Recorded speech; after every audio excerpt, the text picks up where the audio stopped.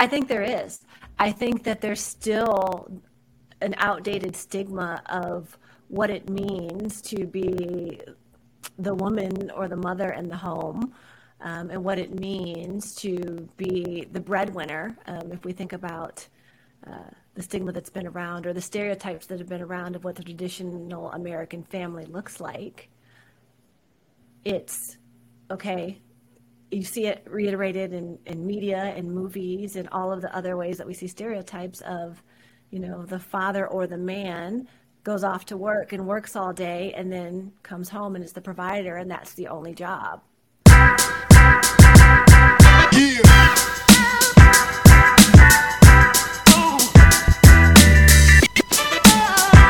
Hello and welcome to another episode of The Culture Crunch, where we discuss everything company culture related.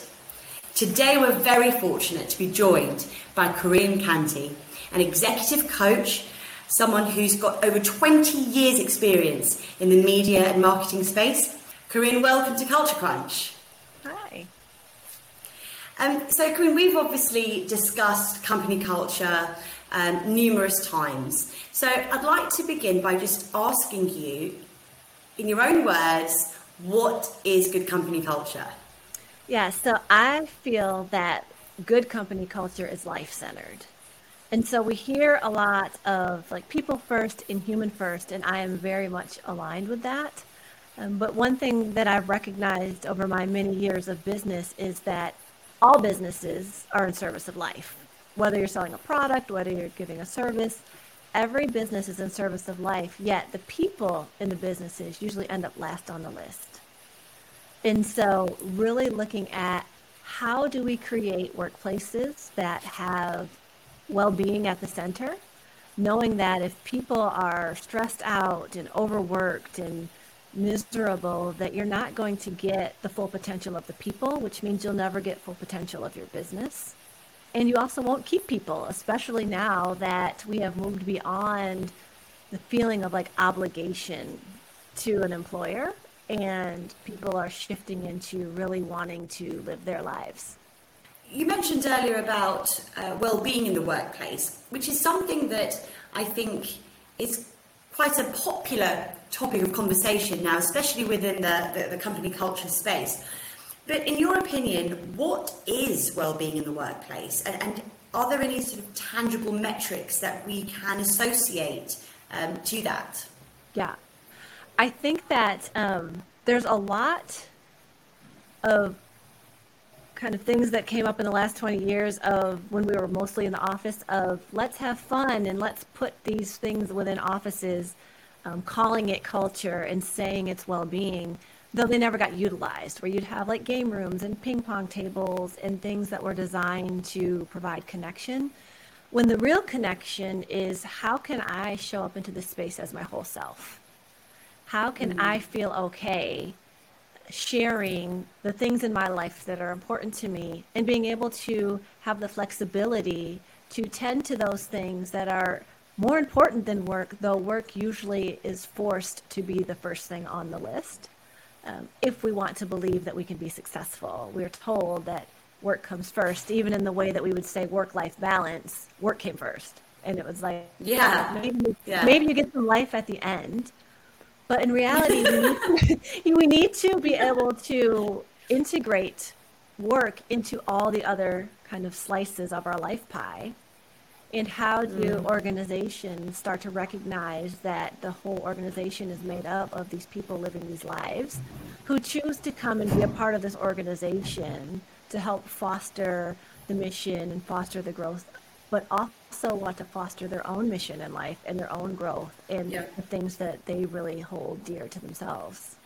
Should we start a new movement, which is actually the life-work balance, and try and like change the narrative around that? Even with that, I've had that conversation before, and I feel like either way, you're keeping it separate, when really it's all life. Like everything you do from the time you wake up till the time you go to sleep, and while you're sleeping, it's all life. So it's really just what's your life balance? Because work is always a piece of the pie. For most of us, it's the biggest piece of the pie. But if you say life and work separately, you're saying they're two separate things, which is a fallacy because life is life. And there's many components to being, a human that allows us to live well and to feel that whole life balance. And I'm really excited about the fact that the Surgeon General, even now, has come out with a framework that supports this.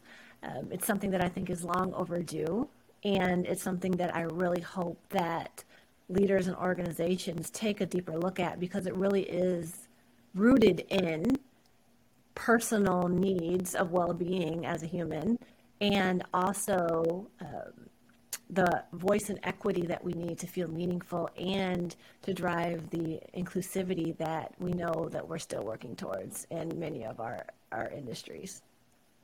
In terms of the US Surgeon General's report, which I read it, and it really came across as a manifesto for the workplace and all the permutations that come with that. What do you think it means for the hypergrowth space in particular? So one of the things that I think happens a lot in hypergrowth organizations is speed is a big factor. And so there's like rush to market, there's speed, and you grow fast. So my visual is here you start your organization and you get more clients, more revenue, and you go up, up, up.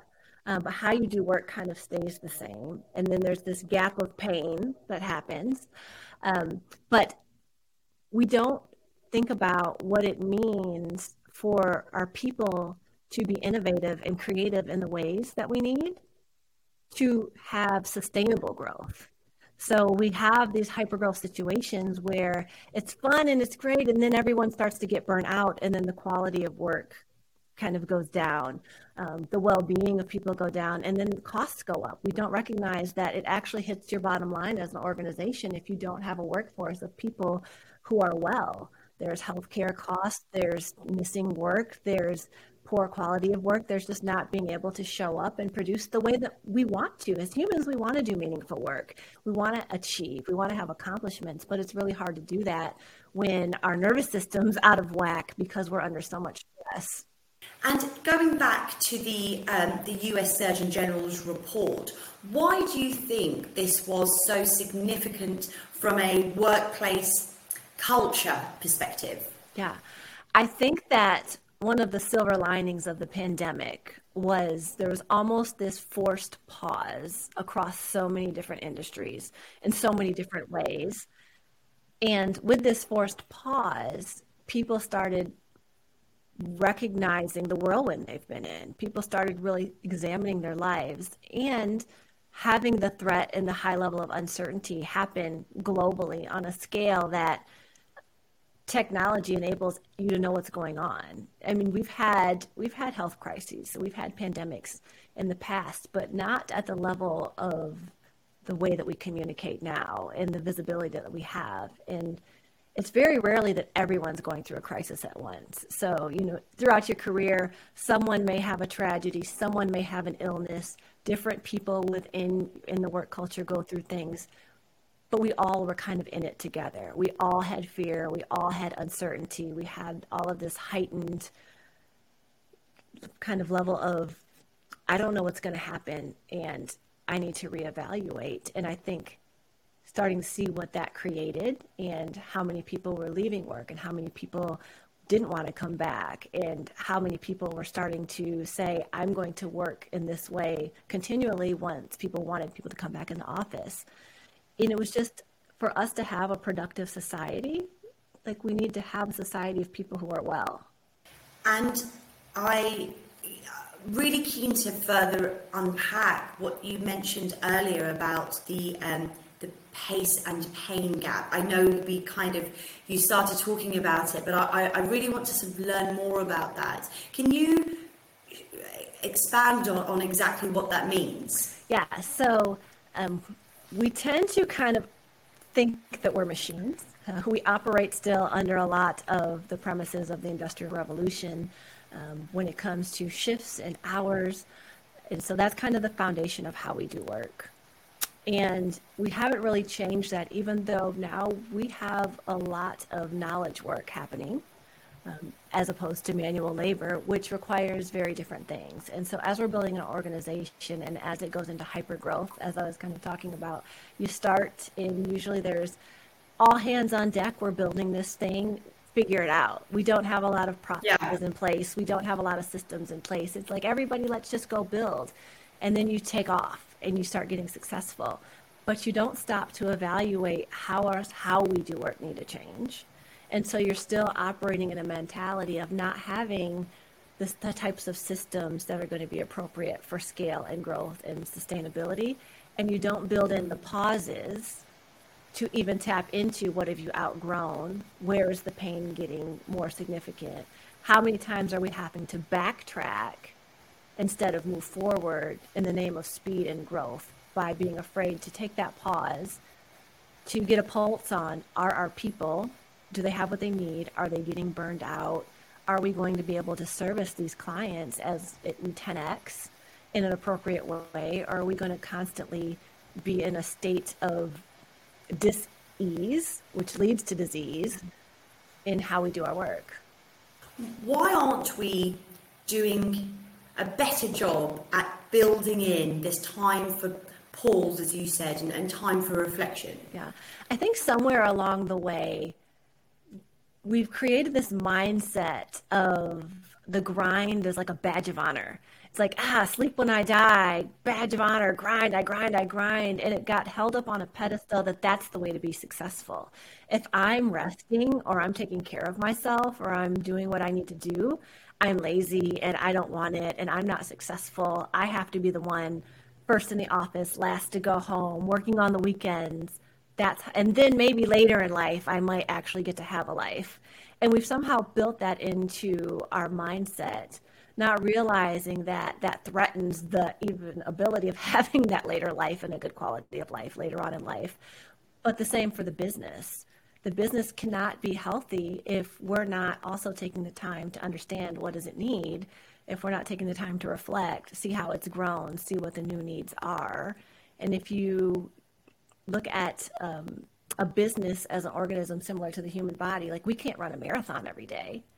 Like our body just literally would stop working. I can't run a marathon any day. But we tend to think that we can from a work perspective, and it's just not feasible. What I'm hearing, Corinne, is that subconsciously we're equating our value to almost how exhausted we are, instead of equating our value to how impactful we are. Would you say that was correct? Yes, and we say that we're focused on outputs because the way that we measure is performance-based metrics. And so we're really looking at outputs, but we're not actually realizing that we could have much greater outputs if we took the time to rest and restore. We'd have much more creativity. We'd have much more innovation. And people would live better lives. And when you have people who are coming to work who feel good and are experiencing joy, then everything flourishes. So in terms of leaders in, well, I suppose any industry, but especially the tech space, what can leaders do to better pace for growth? I think one of the things that we all have to remember is that leadership starts with self. So I think the first thing is examining your mindset as a leader and what are you modeling? And what are you modeling versus the real outcomes that you want? And is the old ways that you've been conditioned that to get this outcome, I need someone to sit at a chained to a desk for 80 hours a week? Is that really what gets the outcome? Or is there a better way? And do you even enjoy the life you're living? If you're living that grind and you're sacrificing family and health, what do you think your teams are doing? Because you're the example, you're the model. So number one, start with self. And number two, as you go through your planning, as your annual planning, your strategic planning, being very intentional about looking at and understanding the cycles and season of your business. everything is cyclical. Everything has a season, everything has a cycle. And once you start to recognize your business and the cycle of your customers, how do you then strategically build in those periods of reflection and rest and restoration so you can come back and do better and be able to innovate more and be able to have a fresh workforce that's going to be able to understand your target audience better. It's going to be able to connect better and going to be able to build better products. Okay. Do you also think that having some data around this would almost help leaders in understanding the impact? Because at the moment, especially in the tech space, we are a data-driven industry, but I don't feel like we've got enough data when it comes to the people strategy element of it. So do you think more could be done to really assess and understand the importance for having that time to pause and that time to reflect from a metric perspective? Do you think that would be helpful? I do. And I think by learning how to focus a little bit more on lead measures and not just performance metrics like lag measures, starting to tap into and having measurements of the pulse of your people and how are they feeling and are they getting the flexibility that they need, and leaning on the new framework from the Surgeon General to have the different elements of the framework to be a guide. So we start to standardize it a little bit and we start to understand like what are the real needs. One of my big philosophies is the more important metric is return on being, because returning on being is what leads to a return on investment. And so how do you start looking at your organization and finding ways to understand how are you protecting from harm? How are you creating opportunities for growth? How are you creating the connection in the community where people really have the feeling of belonging and the psychological safety they need to show up their whole selves, to share the ideas that they have? Because many times your workforce has these brilliant ideas, but they don't feel safe enough to share them. And they don't feel like they matter. And they don't feel like they can speak up about what they need in their life and be able to have the flexibility to give you their best because they have other things that also need their attention. That's really interesting. And I think that concept of having that standardized level from from a culture perspective and an engagement perspective. I mean, I don't think we can get there tomorrow, but I think by moving in that direction, it's certainly going to propel forward good company culture, because obviously that impacts everything from employee well-being to business productivity as well. So perhaps leaders can look to that standardized system sooner rather than later. Yes, and also I was going to say the other thing is lots of times as leaders we take it on. And like, okay, I have to create this thing. I have to figure out this model, and then I have to give it to the people. Where what really needs to happen is leaders need to learn how to listen to their people, invite them in, ask them to help you build this, invite them to understand the framework, and start to understand what are the real needs of your workforce. They will tell you, they know. And it's just creating the space to get that feedback in a safe way. So that collaboration is absolutely integral as opposed to just implementing it top down, in your opinion? Yes, I think that is key. And I think that that's the only way to build the type of culture that many people are looking to build. Okay, now we're talking about company culture, and a lot of the examples provided and the parameters of the conversation are post-pandemic. Because obviously it has shaped everything in such a tangible way. I'd like to talk to you about carers, individuals who are caregivers whilst also working, right? So they're contributing to a working environment, but then also they have the additional responsibility of being a caretaker. This is something that I haven't heard being discussed, and I think it's really important, and I know this is something that you're very passionate about. So could you share with me, please, your thoughts on well, I suppose to begin with the challenges of being a carer and the impact this has on company culture in the post-pandemic landscape. Yes. I'm very passionate about it and I have a lot of experience with it. I've spent my career as a single mother raising my children, so I have the experience of the days of having to go pick up my child from daycare and taking them back to the office and all of the different challenges you face from a parenting perspective, which a lot of that surfaced more during the pandemic when the kids didn't go to school and how stressful that could be for a lot of parents. But even beyond that, there's not a lot of talk of the other end of the spectrum when we have so many people now having to be caretakers of aging parents or family members with disabilities or things that aren't necessarily as visible or as commonplace being spoken about as being parents of young children. But I think even on top of that, one of the things that started to surface a little bit more during the pandemic and personally in my life with a lot of leaders that I worked with is the stigma, not only that the mom has double duty, which we hear a lot, but what that also does in traditional families where a man may be going to work and has primary caretaking responsibilities and the expectation that there's someone else to do that, that you're not supposed to be the one to leave and pick up the children, that you're supposed to always be able to be available and be on.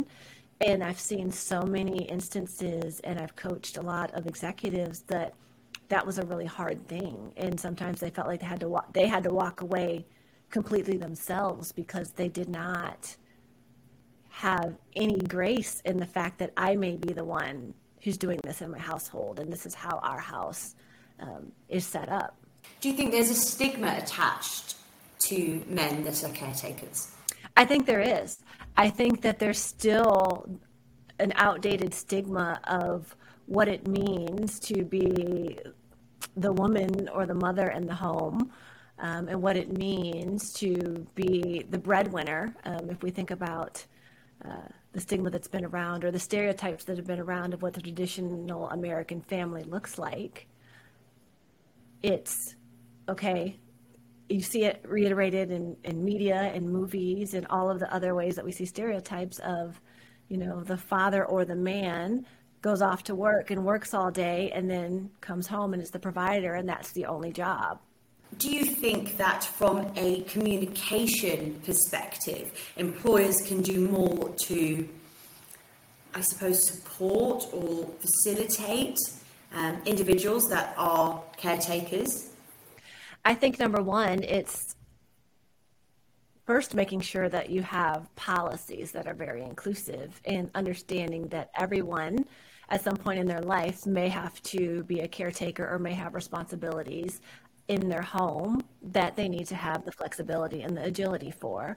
I think some policies are very still based in gender biases, which need to be removed, but then also doing the work to understand the bias that actually exists and what are you as a leader putting forth in your bias and how are you maybe not consciously perpetuating this bias and making it difficult for the people in your organization to show up as their whole selves, to live well, to be able to have the flexibility to where they can do their best work, to where they can be their most productive, because the situations where they are forced to try to find a way around of the needs of their life means that their level of stress is not giving you their best work.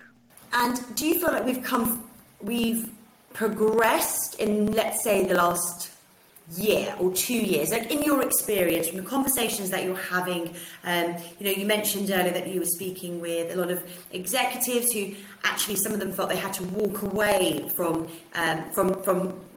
their employer because they just weren't able to align their professional responsibilities with the personal caregiving responsibilities.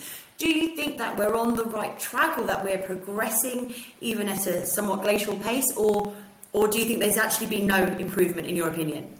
I think there's a few different ways that we are progressing. I think, number one, that the mindset of the individuals is progressing faster than the organizations. And that's going to force organizations to progress more or lose. And so there are some organizations out there that are doing really great things and instituting really great policies and are modeling the behavior of what it's like to build a life-centered, well-being focused culture. And then there are organizations who are still holding on to old values and beliefs and trying to force employees that there's only one way to do work and be grateful for your job. And people are saying no, and they're walking away. We no longer live in the time of loyalty to your employer at all costs. Get one role and have it until you retire. And that's not our modern way of working. And even more and more, we're moving away from full-time W-2 roles and shifting to more of a flex talent type of model. So I think that the change is starting to happen, but it's coming more from the power shift to the employees. You mentioned something earlier, Corinne, the well-being focused culture, which is that really resonated. I think that's a really fresh outlook on good company culture, because it's, whether it's something good or bad, I suppose that's quite subjective, because what I enjoy you might not, and vice versa.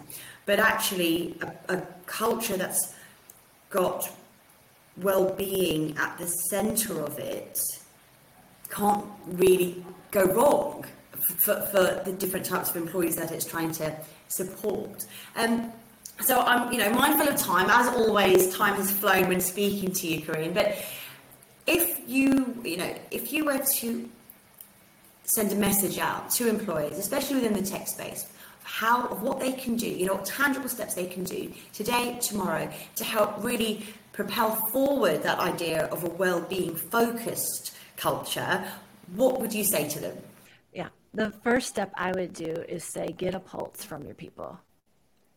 Get a pulse from your people and ask real questions about how they can show up to work and live their full lives, or where they're struggling. Ask them what could they use more or less of. Get a pulse from them and start building your strategy based on who's actually building your business. I think that's a really clear call to action. And actually, I love how proactive that means that leaders have to be, as opposed to just putting in some policies, sitting back and hoping that a good company culture is cultivated. It's actually what proactively needs to happen and what needs to be done in order for that well-being focused culture to be born and then to thrive. Corinne, I just wanted to thank you so much for your time.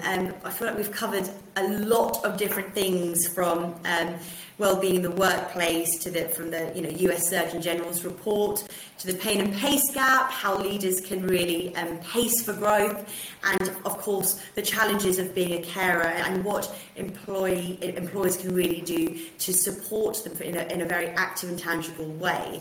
And I think your last point about employers really getting a pulse from their people, I think, transcends all sector parameters, and it is a really clear call to action. So again, thank you very much for your time. As always, I found our talks incredibly informative and insightful, and I hope you'll be back to discuss more things company culture related in the not too distant future. Guys, if you've enjoyed today's episode of The Culture Crunch and you're keen to see more, please hit the subscribe button on all of our socials and keep up to date with all of our conversations here on Culture Crunch. Take care. Bye-bye.